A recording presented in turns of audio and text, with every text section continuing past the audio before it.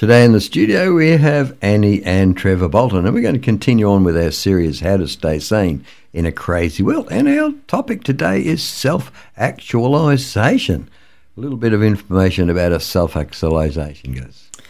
Big words, aren't they? I can't say them. I have terrible trouble saying self-actualisation.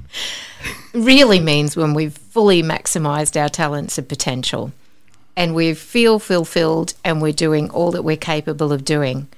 Remembering that every time we reach our goal, we're going to look for a new goal. So it refers to our need for personal growth and discovery.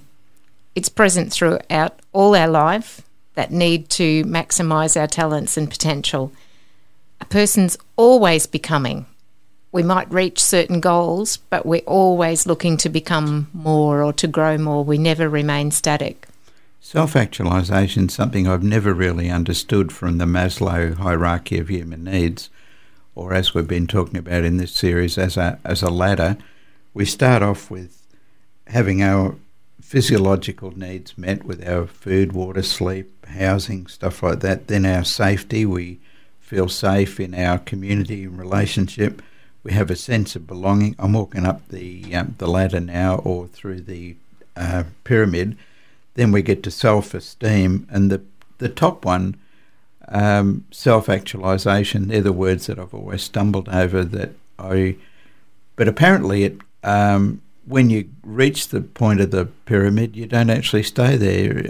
Things go wrong, or things change, and your goal changes when you get there. When you've achieved everything you set out to do.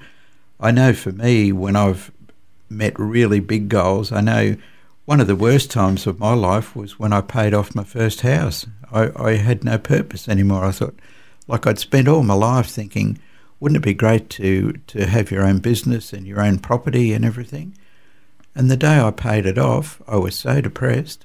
I was wondering what my purpose was and where I was going to go from there. So climbing up and down, like, things can change from the ladder, like your physiological needs. You could get sick, your safety needs, the things around you can change, and your sense of belonging. You can get out of relationships and things.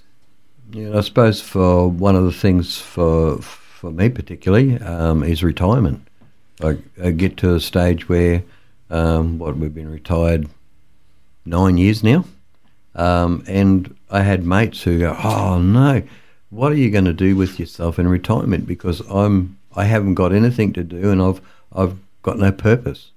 And I'm not quite sure whether sadly or rightly. I go, well, how can you do that? Like the volunteer things that we get into, and the things that you've set along the way. I made it my purpose to actually put something in place for when I retired, that I didn't feel the way that those guys were feeling. And that must be a terrible feeling to get to that stage and fall right down the bottom of the ladder again. Isn't your purpose as a bloke, though, to follow your wife around the supermarket and push the trolley?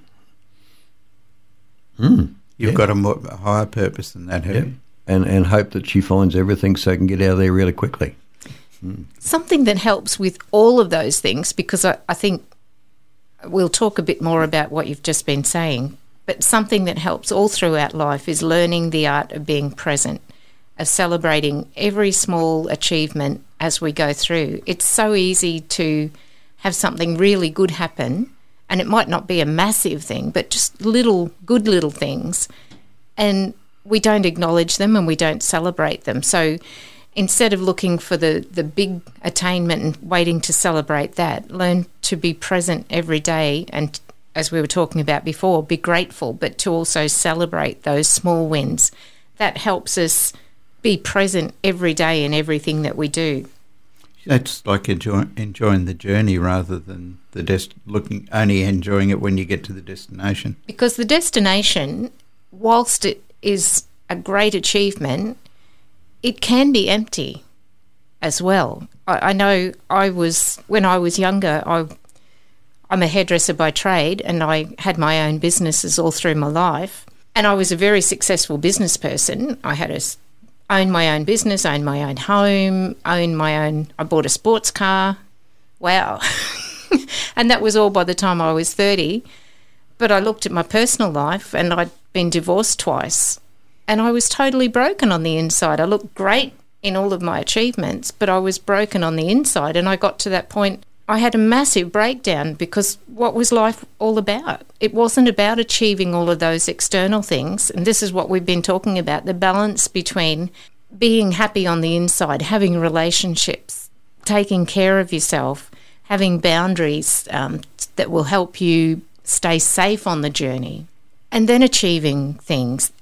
We need to look at balance for all of those things together. Otherwise, when we achieve some things, we will feel empty, and we'll just look to keep on achieving things to try and fill that hole that's in us.